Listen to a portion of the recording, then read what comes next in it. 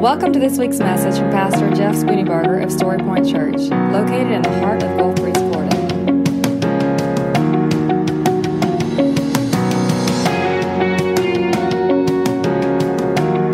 And now, here's Pastor Jeff Spooneybarger with this week's message from Story Point Church. So, have you ever known a pastor or a spiritual leader, somebody, maybe not in ministry, just somebody who was a godly person, somebody who walked with the Lord, and you respected them greatly? You felt like they just were in tune with God, and everything that they said was holy and right and good, and then something seemed to happen. And it wasn't like necessarily overnight, it was just through a period of time, and then you were disappointed because you became disheartened that person's not the same person that you grew to love and respect. Have you ever had that happen to you? Have you ever seen that happen? And remember the weight of the feeling of disappointment and wondering, how does a person go from being close to Jesus and somebody I admire so greatly to somebody that I don't even want to be in a room with? How does that happen? Well, I wish I had the answer completely of how that happened, but I don't. But I think I might know a little bit of how it could happen in terms of some of the possibilities. And so what I want to do is I want to go into the second half of the story that I told last week. Last week was 2 Chronicles chapter 15. This week, if you'll turn your Bibles to 2 Chronicles chapter 16. Because what we have is the remainder of the story, or as Paul Harvey would say, the rest of the story. This is a man, a king, King Asa, king of Judah. He was a godly man. He was one that the Bible says fully or sought after the Lord with all of his heart. He was fully committed to him. And yet the end of his life was not glorious. The end of his life was somewhat of a deflation. It was a bummer. And so the question is twofold. One, how does that happen? But two, how do we keep it from happening in our own lives? And if you think that it's not possible to happen to you, beware. Because this is not isolated just to preachers or religious leaders. This is anyone and everyone who follows after God. In 2 Chronicles chapter 16, we have the rest of the story of Asa's life. In verse 1, in the 36th year of Asa's reign, Baasha, king of Israel, went up against Judah and fortified Ramah to prevent anyone from leaving or entering the territory of Asa, king of Judah. So let's set the story, okay? King Asa had been leading the southern kingdom, the kingdom of Judah. Remember, after Solomon died, King Solomon, Israel was divided into two kingdoms. You had the northern kingdom, which retained the name Israel, and you had the southern kingdom, which got the name Judah. And so you now had two kingdoms, and with two kingdoms, you get what? Two kings. And anytime you have two kingdoms with two kings, what do you have? War, right? They're now, instead of being one nation, they're warring nations. So they're constantly fighting against each other. Well, the king of the north, Baasha, and all these names just boggle my mind, so just bear with me, okay? It might be Baasha today, and it might be Baasha tomorrow. Who knows? So Baasha, the king of the north, decided that he was going to block any of the fighting men from coming down into Judah. He wanted to basically cut off King Asa's supply of men because he was afraid that Asa would grow more powerful and war against Baasha in the northern kingdom. And so he was setting up this roadblock in a town called Ramah. In verse 2, Asa then took the silver and gold out of the treasuries of the Lord's temple and out of his own palace and sent them to Ben-Hadad, king of Aram, who was ruling in Damascus. He said, "Let there be a treaty between me and you, as there was between my father and your father. See, I'm sending you silver and gold. Now break your treaty with Baasha, king of Israel, so he will withdraw from me." So the king of Aram, Ben-Hadad, had a treaty with the king of the north. Well, the southern king said, "I know what I'll do. I will make a treaty with Ben-Hadad and the two of us will be partners, and then Israel, the northern kingdom, will be our common enemy. And if we do that, then the northern kingdom will be fighting the king of Aram, and we will be set free. To see how that works? Now listen, that was a brilliant military strategy. If you or I were in the room, we would have said to King Asa, that is brilliant. That's exactly what you should do, because it worked. It worked in that the king of the north had to remove all of his men and start fighting against Ben-Hadad. He was totally distracted. The strategy worked. Then King Asa went up to Ramah, took all the stones that were being built to block the place, and he then took that stone and went and fortified some of his strong cities. So from a military perspective, it was exactly what should have been done, and it worked. But there was one slight problem. We know that's a problem because the next verse tells us that a seer confronted Asa. You see, just because something is smart, just because something is wise, just because something works, doesn't mean that God is in it. This is where I think men go wrong, and women can go wrong as well. I think we go wrong when we rely upon what seems to work as opposed to what God said we should do. And in a sense, success breeds our own downfall. Now, I'm not going to talk about people specifically, but I know people in my life who they're not quite the man of God they used to be. They've fallen from that sensitivity, from that closeness, from that ability to hear from God. And the only thing I can think is they started thinking that they were the ones that got them to that place. They started to believe their own press. They started to think that all that the blessing of their hands have brought about was because of their own wisdom or strength or whatever. And let's not be too hard on preachers, because you and I, well, I'm a preacher, but you are in the same spot. You're in danger of the same thing. The danger of thinking that the faithfulness of the past will carry you on to the end. Listen, just because you were faithful in the past doesn't mean that God's blessing will remain on you and through you all the way to the end should you choose to become unfaithful. It doesn't work that way. In fact, the exact opposite is the case. The more faithful you are in the past, the closer you become to God, the more you're able to hear His voice, which is inversely what we think it is. In other words, the closer we get to Him, the softer He speaks, not the louder He speaks. And so because you know Him and because you walk with Him, you are actually more accountable, not less accountable. Which happens when the spiritually mature forget to be a child.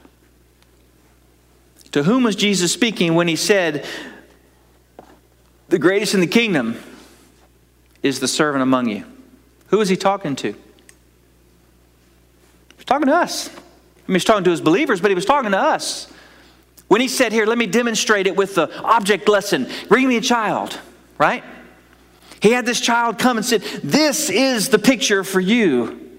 When you come to me, He said, this child is how we must come to the Father. But see, when we become spiritually mature, when we grow in our faith, when we start having successes from God, when God starts doing things in us and through us, we sometimes forget that He still called us to be a child. And that doesn't mean that we're not mature. It means that we still have the heart of a child, the sensitivity of a child, not the wisdom of a child, but the heart of a child. When we come to Him and say, I think I got this one. By the way, have you ever done that? Lord, I got this one. I've done that once or twice in my life. One particular time, I've always had a love affair with boats. I mean, I tell people I've never seen an ugly boat, and I've never seen a boat that didn't have promise and potential. Ask my wife. I bring boats home like some people bring stray animals. Like, seriously, if I see a boat that's just begging for attention, I'm like, I'm going to go get it. In fact, I didn't buy my first couple of boats. They were given to me. I didn't have any money, and so I literally said to I was about 16 or 17, maybe a little older, but I think it's about 17. I said, I really want a boat. And so I got in my car and I drove around the neighborhood looking for old dilapidated boats that nobody would want. And I would go and knock on the door and say, excuse me, I noticed you have an old boat there. Would you like me to take it to the dump for you? And eventually I got somebody to say, yeah, that'll make my wife really happy. So I said, my pleasure. See, I coined it. So I said, I took the boat and then I took it home and I fixed it up and I sold it. And I did that a couple of times because boats have just been this thing in my life that I've just love. I mean, they're great. Not love. Like, you can't love something, can't love you back. But I love these. I like these things. I greatly like these things. But there are a few times, one in particular I'm thinking of, that I didn't really consult the Lord on it. And those boats have always been the biggest pains. One time I was perusing Craigslist and I saw a little boat for sale and I said, that's a great deal. I'm going to go buy it. And the moment I said that in my heart, I heard God's voice say, you didn't ask me about that. I'm like, yeah, but it's a great deal, God. Of course. It's a great, how would you not want this, right? And I made an appointment. I went to see it that night. All the way there, I had this uneasiness inside. And the Lord was like, that's not really what you need to do. I'm like, but it's only $800, right? I got there and it wasn't what I thought it was. But I was so convinced that I wanted it, I bought it anyways. 5 years later, having used it twice, I sold the boat. My family probably knows which one that was. I was rejoicing when I sold it. I had replaced an engine. I had done. It was the biggest pain in the rear you could imagine. Here's the point. I knew I wasn't supposed to get it, but I did it anyways because I want what I want, and I want it right now. And I paid a price for that. Has anybody ever done that in this room? You know what I love about you? You are so teachable, man. You wear your heart on your sleeve, and man, I love that about you, Chad. I'm talking to Chad, by the way. Man, he's like, yep, me. But think about it. When you do something without asking God, you were in danger. King Asa made the right decision, but he had the wrong heart. God could have said, this is the plan, and it could have been exactly the same plan. It wasn't about the plan, it was about who made the plans. And this is what we have to really be careful about in our own heart. And here's the problem. Our hearts are deceitful above all else, what the Bible says, right? And so we make plans, and we attribute them to God sometimes, and God's like, whoa, don't blame me for that one, right? We have to have this sensitive heart, and I cannot say this point enough. It's not the sensitive heart that we used to have. It's about today. Am I listening to God today? Am I sensitive to His Spirit today? Yesterday was great, but yesterday's gone. What about today? Now, there are some things you don't need to pray about. Did you know that? Like, you never have to say this to the Lord. Lord, should I be unfaithful to my spouse? Never have to pray that prayer. That is not a prayer that you need to pray. God has already clearly said faithfulness. So you don't have to pray that. You never have to pray, Lord, should I run this joker off the road because he cut me off? That's never a prayer you need to pray. So what do I mean by pray about everything? It's about having an attitude or a heart of prayer. You may not even speak the words in a prayer, but your heart is in the condition of prayer, and there's a listening spirit. And so as you're going, as God speaks to you, you listen to what He says. Like with the boat, I should have said, whoa, time out. It's a good deal on paper, but God said no. And there's a reason I told you the story about the silly little boat, is because this is not reserved to spiritual matters. They are all spiritual matters. Turn to your neighbor and say, they're all spiritual matters. They are. Now, eating that chocolate chip cookie from Chick-fil-A is the exemption. That is totally, God always says yes. That is always a go, okay? Everything else, it's a spiritual matter. You say, well, how can something human be spiritual? Well, because can you divide your body and your soul? Can you divide your mind and your body? I mean, can you go, oh, I'm just going to act in the mind over here? No, you can't. Why? Because your mind is in your body and your soul is part of who you are. You can never separate that. Not only that, but can you be light and not light at the same time? No, there's a completeness about who God made us. And so having the heart and the attitude of listening to God, being sensitive to His Spirit, yielding to Him, we may not specifically pray, Lord, should I go this way or should I go that way? But as we are going, our heart and our attitudes are listening and we're obeying as we hear. That's what the New Testament's talking about when He's saying, live in the Spirit. You will not gratify the desires of the flesh. To live in the Spirit means you're listening. Now, I do think that on many things, if not most things, there should be some active conversation. But I don't want you to get hung up on that, because it really is about having a listening. I think that's what Paul meant when he said, pray what? Continuously. Be in the Spirit of God. So Asa sinned against God. Not necessarily in what he did, although that could have been the wrong thing. It was more about the fact that he didn't ask God about it. And this is the danger for us when we are spiritually successful. We forget that God is the one who ordained our steps. We forget that God is the one who built the house. We forget of all the mighty works that God did, even when we completely failed. It never ceases to amaze me how I can do something, and even though I failed at it 100 times, I can do something, make it, and you go, wow, I did good. Well, what about the 100 times I failed, right? How can I take credit when there's a trail of failure? That's the human heart, isn't it? Listen to verse 17. Excuse me, not 17. I jumped ahead. Verse 7.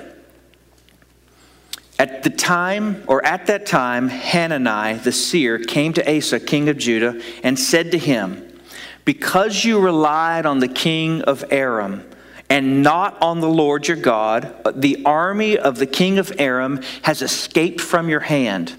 Were not the Cushites and Libyans a mighty army with great members and chariots and horses? Yet when you relied on the Lord, He delivered them into your hand. The Bible, what the seer is telling Aram, the king, Asa the king, he's saying, look, did you forget the past? Did you forget that the Libyans, the Cushites, did you forget that they were a mighty army and you could not beat them except that God made a way where there was no way? Did you forget how that worked? If you only would have asked the Lord, He would have given you He would have given you this battle before you, but because you didn't, you will now be at war the rest of your life. So if you go into 15, what you'll find in the very last verse, verse 19, it says, there was no more war until the 35th year of Asa's reign. So essentially 20 years of peace was all ended because Asa thought he had it handled. He ruined a good thing. Now, does that seem a little harsh? Another thing that's always seemed harsh to me, remember Moses? You know how Moses was not allowed to enter into the promised land? Now remember the story of Moses. Moses was the child who was saved by the Egyptian's daughter. And then he was raised in Pharaoh's house, the Pharaoh's daughter, raised in Pharaoh's household. And then he became, basically an outcast because there was a murder that he committed, and he ran away afraid. And then God sent him back, and he delivered God's people from delivered God's people from Egypt out of bondage and slavery. And then as he was leading them through the wilderness for 40 years, they were always looking towards the promised land, right? And so through that whole saga, not saga, the whole saga, S-A-G-A, through the whole saga, the promised land was the goal. Or it was the human goal, the physical goal. He got all the way up to the edge of it, and he sinned. By a very simple act. A very simple act, seemingly meaningless. God said do it one way, he did it another way. And then God said to him, because of this sin, you will not enter into the promised land. I've always thought that was harsh of God. Have you ever thought that? Have you ever thought to yourself, what a bummer. I mean, all he did was something a little bit different.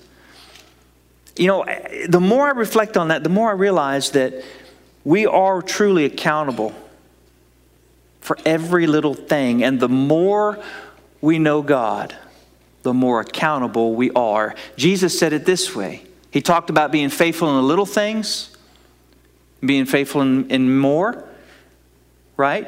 He who is faithful in a little, or he who much is given, much is required, right? So there's this waiting, I guess, if you will. Moses knew better, and it wasn't a simple disobedience to him or for him.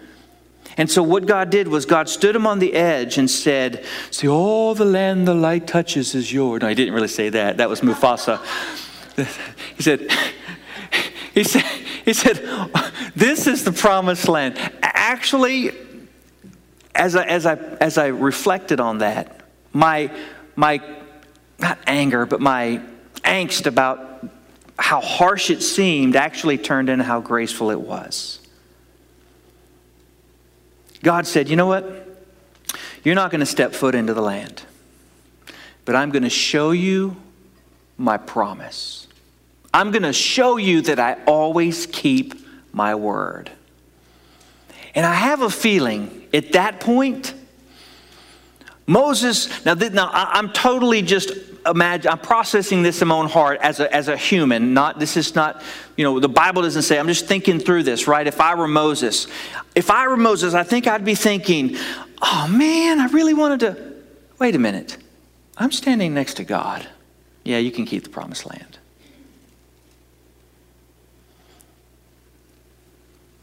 If you have been faithful to God, and if he has blessed you, if he has ordained your steps, if you have seen him work in you and through you, and if you have been able to hear his voice and you have experienced him in his presence in your life, don't fall into the same trap as Asa. Don't allow your own self to become bigger than the voice of God. And don't assume that because he told you before, it's the same. I think there's actually a lesson in there.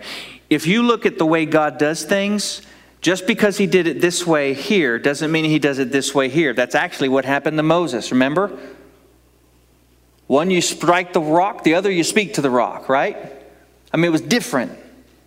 And if you look at the way God does things, he doesn't do things the same way every time. You ever wonder why that was? Because we'd stop asking God. We'd just go back to the book and say, okay, I need to cast out a demon. Okay, there you go. It's not programmed because it's about relationship. So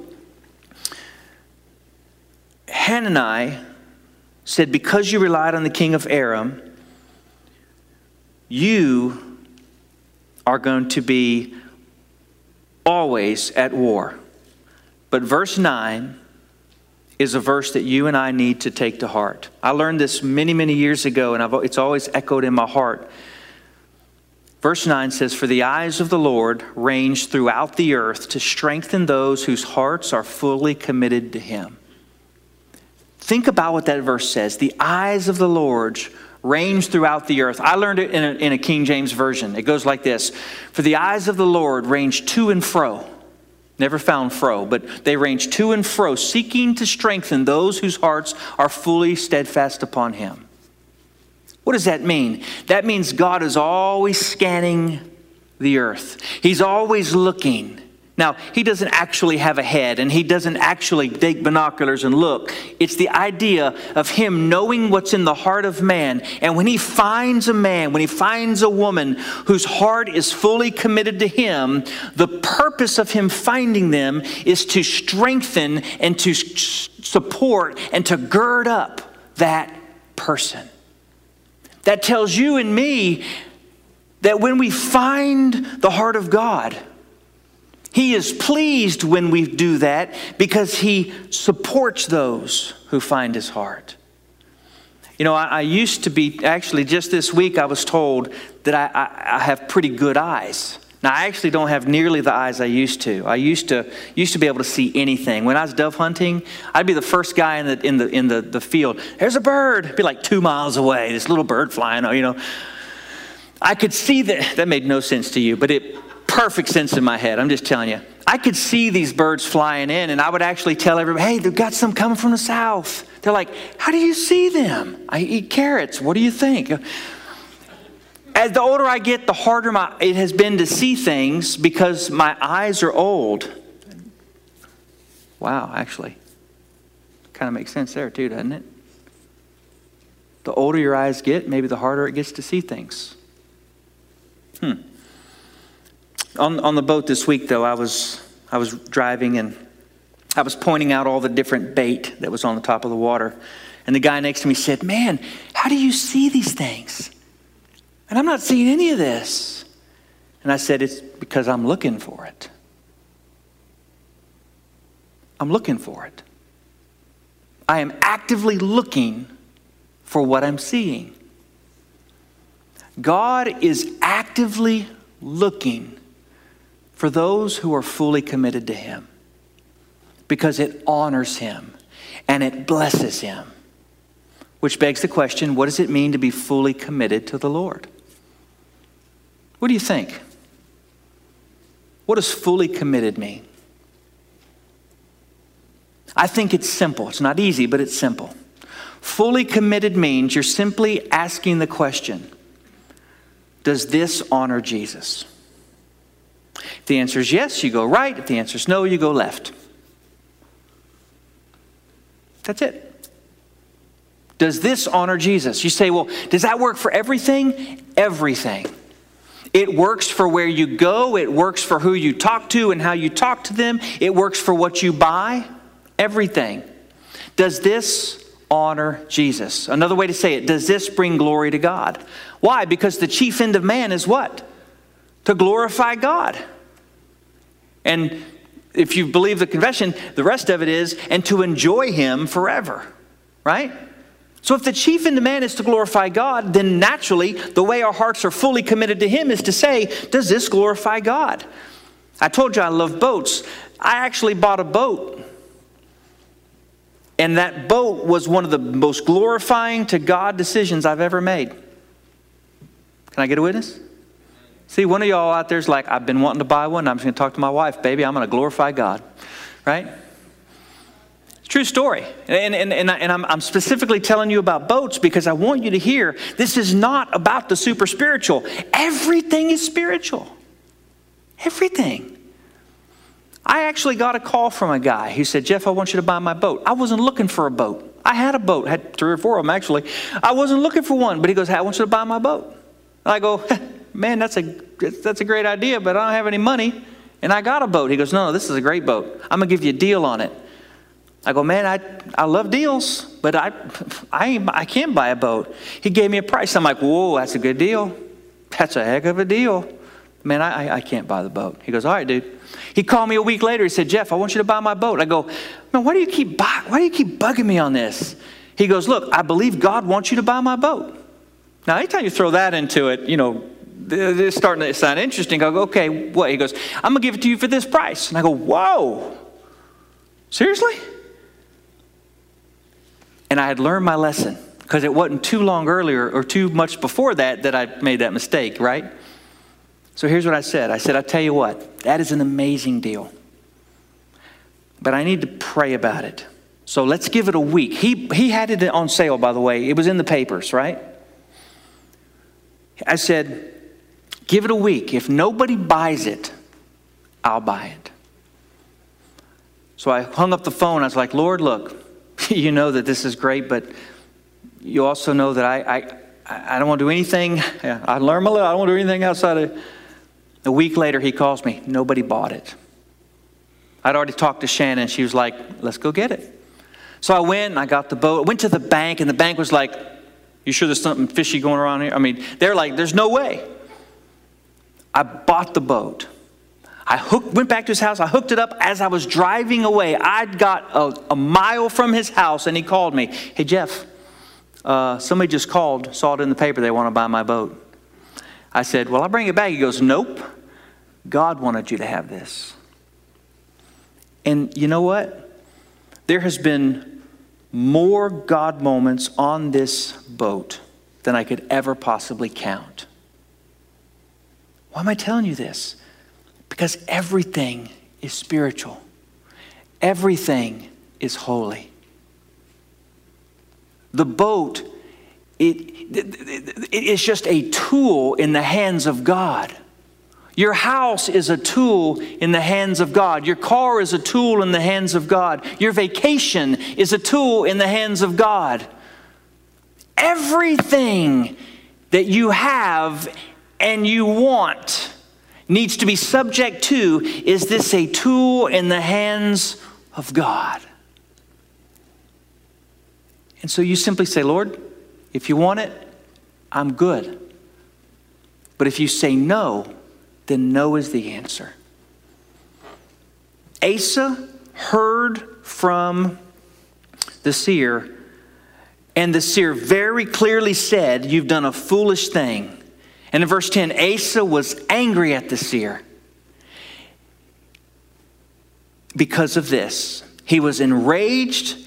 He was so enraged that he put him in a prison, and at the same time, Asa brutally oppressed some of the people. So Asa hears from the seer, and instead of having a soft heart, instead of saying, you know what, I repent, I did wrong, he turned around and took his anger out at the seer, the one who gave him the news. Quick note, if you tell people the truth, if you're honest with them, they will shoot the messenger. But you should still be a messenger.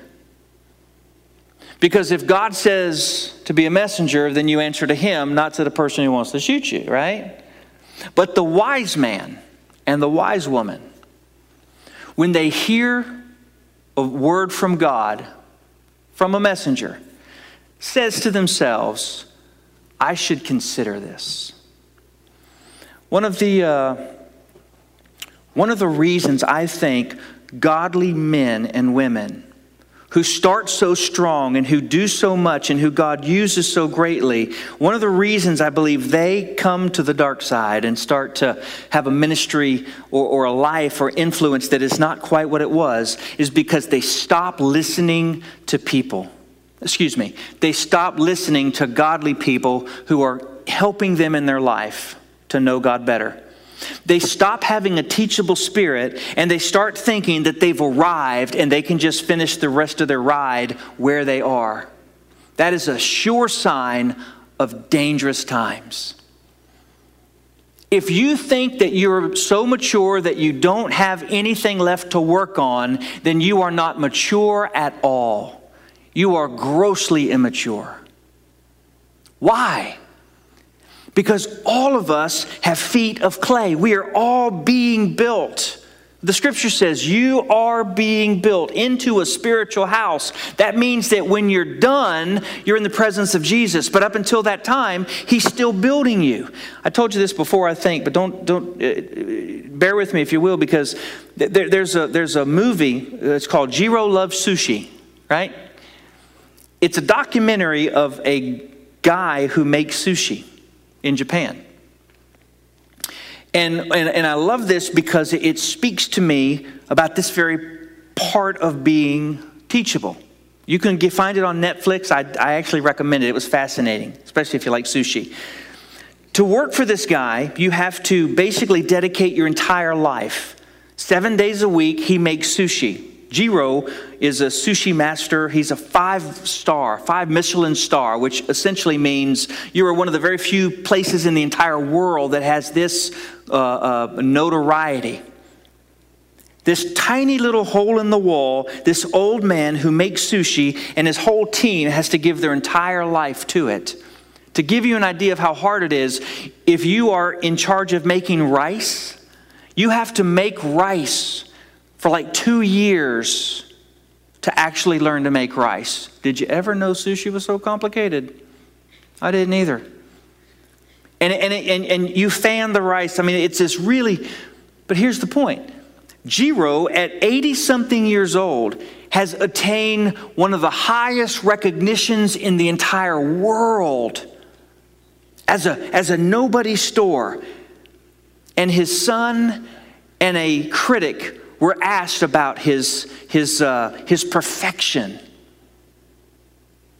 And when they spoke of him and perfection, they both noted that this Jiro, this master of sushi, never is fully satisfied.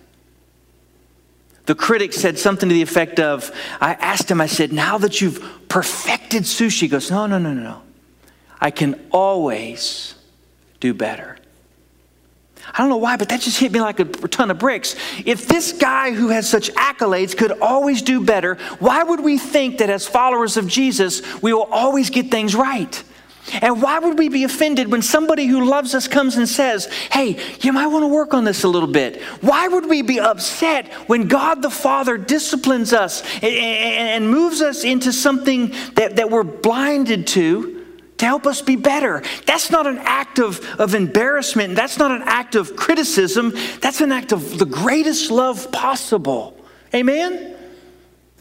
So the only thing that would cause us to reject the wise and spiritual words of somebody who's speaking for God in our life, the only reason to reject that is pride. And pride comes before the fall.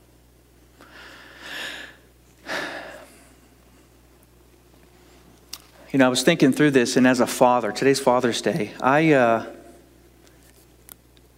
all the time I'm criticizing my children. Not criticizing, though, in a mean way. I'm picking apart little things that everybody else lets go. And as I was processing this, I'm thinking, why do I do that?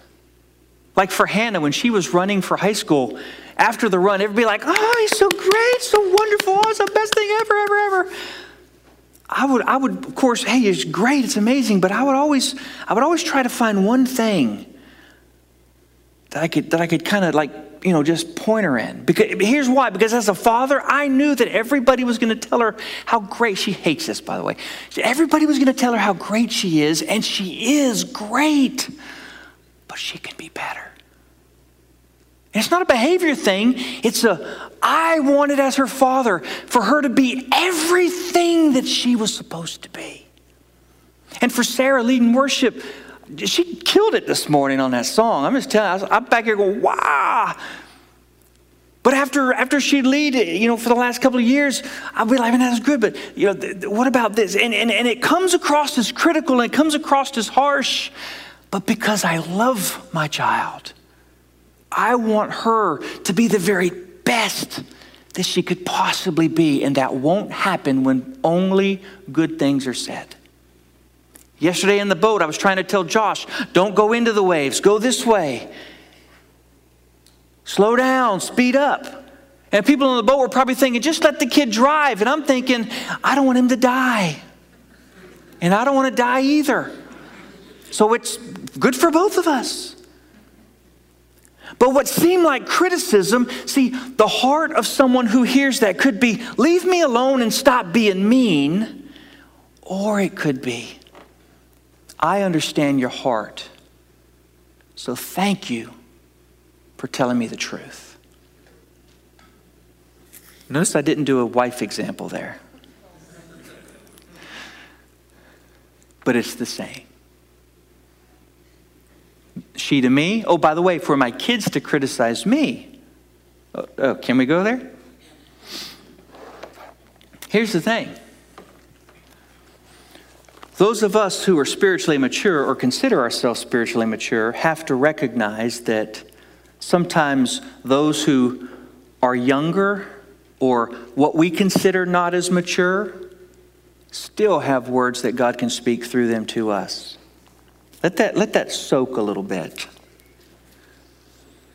I'm going to eat these words. But the truth is, isn't that what humility is all about? I kind of feel like there's a shift in this place this morning. Isn't that what humility is all about? The ability to learn and recognize when we don't have it right. And the ability to help others along, not because you want to get them, but because you love them. What if just in this place we decided that we would spur one another towards good works? Because our honest heart was, because I love you, I want to lift you up. Because I want you to be all that God has created you to be. I want you to do all that God has put inside of you. I want you to dream all that God has given inside of your heart to dream. There's a truth as well that I actually just thought of, and that is this. I think that perhaps sometimes a man is not all that God has intended for him to be because the weight of his character cannot support all that God has intended him to be. And until the character can support it, why would God fulfill it in your life? You know how you get the character that will support all that God intends you to be? It's by allowing God to speak into your life through people like Hananiah. What if Asa would have said when he got the news, hey, you disobeyed the Lord? What if he would have said, you know what? I think you're right. And then gone to the Father, Father, I confess I'm wrong. What if he would have had that heart? I think his story would have ended differently. But the exact opposite happened. I'm almost done here. The exact opposite happened. Verse 11. The events of Asa's reign from beginning to end are written in the book of Kings of Judah and in Israel. In the 39th year of the reign of Asa, he was afflicted with a disease of his feet. Now, we don't know what that disease was. It might have been gout or something like that. But it was a bad disease that basically caused him to be unable to be mobilized. It limited his mobility severely.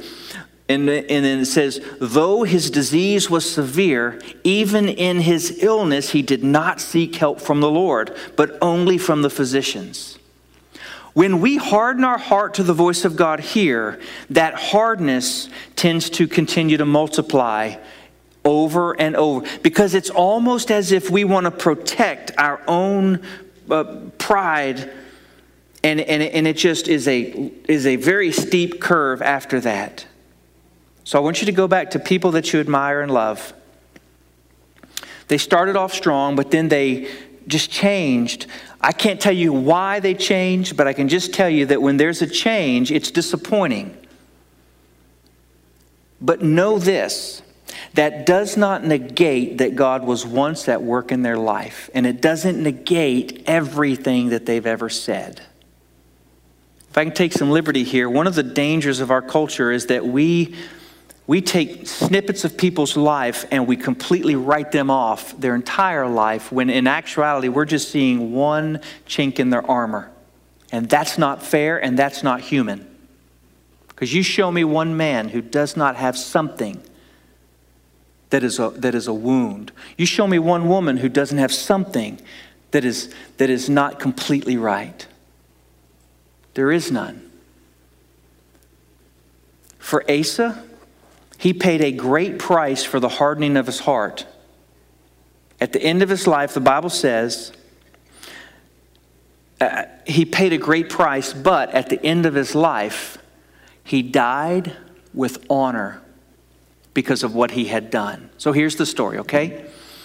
You and I, as mature believers, have to be on guard for the enemy. The older we get, the more mature we get. We have to be on guard against the hardness of a heart and the pride of our heart that causes us to be unteachable and causes us to think, we got this, we don't need to ask the Lord about it.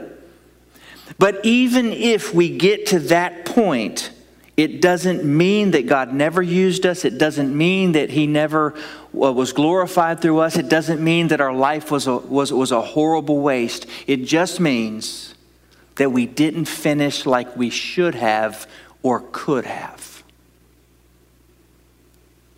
Where do you fit in this story? I had a conversation with a friend of mine this week. And we were talking about fathers and about his father, his family life and all. And he said, you know, Jeff, I was asked when my father died, what's the first thing that came to mind? What did he said, I was asked, what do I think about this? And here was his answer. He told the person asking, he said, the first thing that came to my mind when my father died was, what a waste. So what brought that on? He said, well, my father was never the man that God created him to be because he could never get over himself. He never had the humility of heart for God to fully work in his life. And he did great things, but nothing near what he could have done. Don't be that man. Don't be Asa. Amen? I pray this morning that you, like me, will just examine your own heart and allow God to work through you and in you. And look, take away the shame. The Bible says that there is therefore now no condemnation. If you are feeling shame and condemnation over some things in your life that are not right, instead of just feeling shame and condemnation, give those to Jesus and let him wash you. Let him forgive you. And then let that condemnation go, because that's not the way God has intended for you to live. It goes from being a tool of the Holy Spirit to being a tool of the enemy. Shame should only bring us to the point of repentance. And I'm not even sure shame is the right word there, but it's in that same family, right? Guilt. That should only bring us to the point of repentance. And once repentance is there, we should be living free. That's the way we should be living. We should not allow that to follow us like the grease at Chick-fil-A will. If you were here last week, that made sense.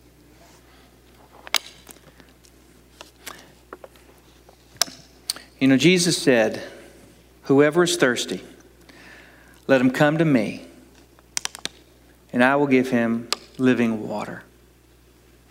And he himself will become a spring of living water. That's God's plan for you.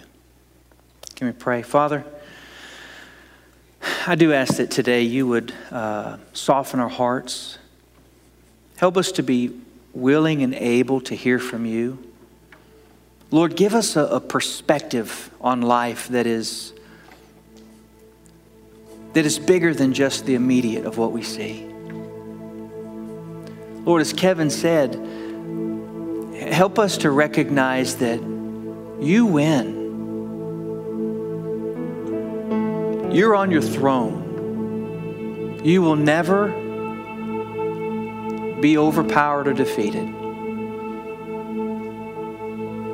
Thank you that you said, I am the resurrection and the life. He who believes in me, though he may die, yet he will live. Father, I pray that anybody in this place today, anybody listening by way of Facebook, who's not ever trusted you as the Lord and Savior of their life, I pray that even this very moment, they would fall on their knees and repent and say to you, God, I know I need a Savior. I trust Jesus Christ. I ask you to be my Lord and my Savior. I give you the keys to my heart, and I give you the keys to my life. And from this day forward, I want to be your child. God, I pray that whoever it is that needs to pray now and trust in you, that they would do that. Lord, whatever it is you want to do in us today, you have a heart. We pray that you will find us fully committed to you. So we trust you to strengthen us. In Jesus' name.